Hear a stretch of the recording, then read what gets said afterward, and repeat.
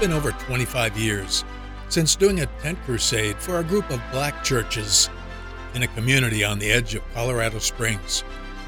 Every night, we would have gangsters come to the tent's edge. Crime was extremely high there. We were staying right on the grounds in our RVs when a police officer knocked on my door one night about 11:30. "I have a summons here for you to appear for disturbing the peace." I just told him, "What do you mean? There's no peace here to disturb." He felt bad, but had to follow the law, and yet he said, "You know, since you've been here, crime in the area has really dropped." I'm Terry Hardicle with Life Journeys, a much-needed perspective on why God allows the trials in our lives that often moves us to the very edge. Much of America's problem today is stemming from people having a victim's mentality instead of seeing what God is doing. As a veteran, one of my pet peeves is when people see something outrageous happening with either the racial unrest or the COVID-19 pandemic. The first thing they do is try to inform everyone what they perceive their enemy is doing. When in a battle, what we need to be doing is listening to what the enemy is saying and see what he's doing, but then turn to our commander, our heavenly commander, and see what he's doing and hear what he's saying, and then report that. We can either believe the enemy's report or God's report. Which do you think is going to work for us? There are too many people out there with fear, insecurity, and desperation. They're hurting. They keep hearing what's happening with very few answers. We need to learn to focus on the answers, find out how we can be delivered from our own religious victimization that is often characterized by gossip, slander, criticism, division, and legalism in the church, things that have hurt us over the years. We need to learn how to overcome carnality with grace, and then we'll have some solid answers to give others with a victim's mentality. Why was I being taken to court? Even the police knew it wasn't right. I remember the day the rest of the team left. I was standing in a phone booth in the rain, trying to find an attorney who would take my case. Finally, I found one who advised me. On the day of the plea, I said, "Not guilty." The host pastor pled guilty just to settle it.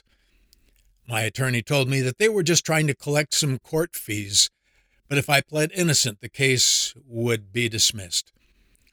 So I left for Minnesota, and he represented me, and the case was dismissed. The attorney's fees were exactly what the fine would have been if I had been convicted. What was God teaching me?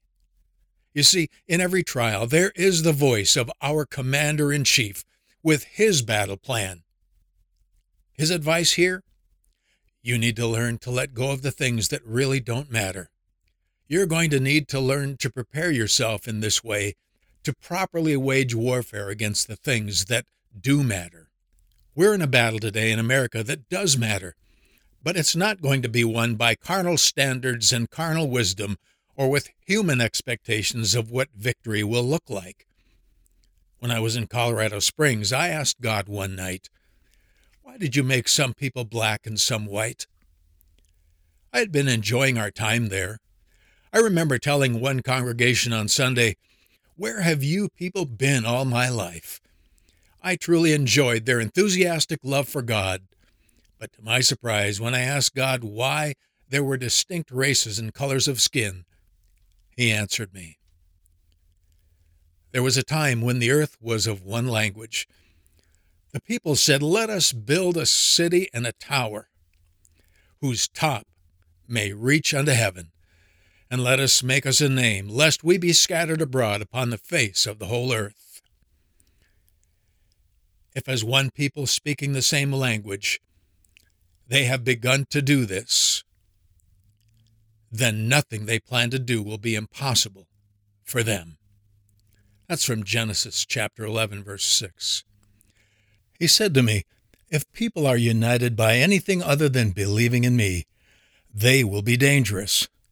Men striving for global unity will unite against God if they are not believers. Jesus Christ is the only one with the love, justice, mercy, wisdom, and faithfulness necessary to rightly bring men together. Now, that being true, the fundamental plan of God in this present war we face in America is to bring His kingdom into a purity, divine purpose, and a heavenly faith that allows Him to govern our hearts. We are seeing the result of driving God out of our government, our education, and entertainment. We're being propelled towards a form of government called socialism, where there is no place for God. If America ever falls into Marxist global values, there will be no stopping a one-world government.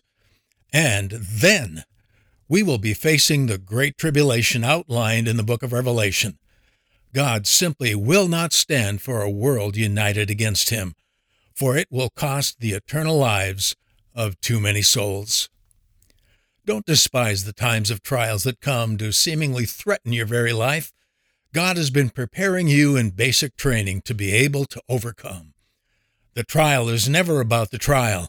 It's about hearing the voice of God, following His Holy Spirit, and living in faith under pressure. Listen, we aren't going to win this battle simply at the ballot box. Without God governing the human heart, our democracy will eventually fail, because it requires the hearts of its citizens, the ones who comprise the government, to be themselves governed by God with their inalienable rights. But when men miss the point of liberty, things begin to degenerate.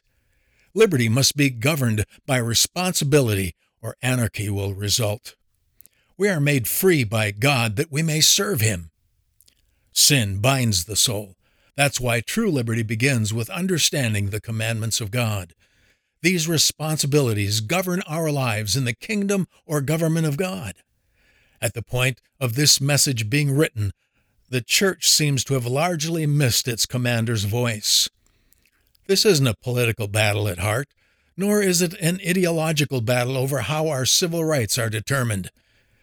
God has allowed this to set His church apart from the world in a wholehearted effort to get totally clean before Him. That's the blueprint for end-time battle plans outlined in Revelation's opening chapters. If you will focus on God's purposes for these trials, you may find yourself standing in the rain, being falsely accused after doing God's will, but keep your eyes on the Lord's will. Learn what He wants of you. Allow His majesty to move you to a place of peace and freedom. And, if you will find peace in this present storm. That is the only battle that's going to matter.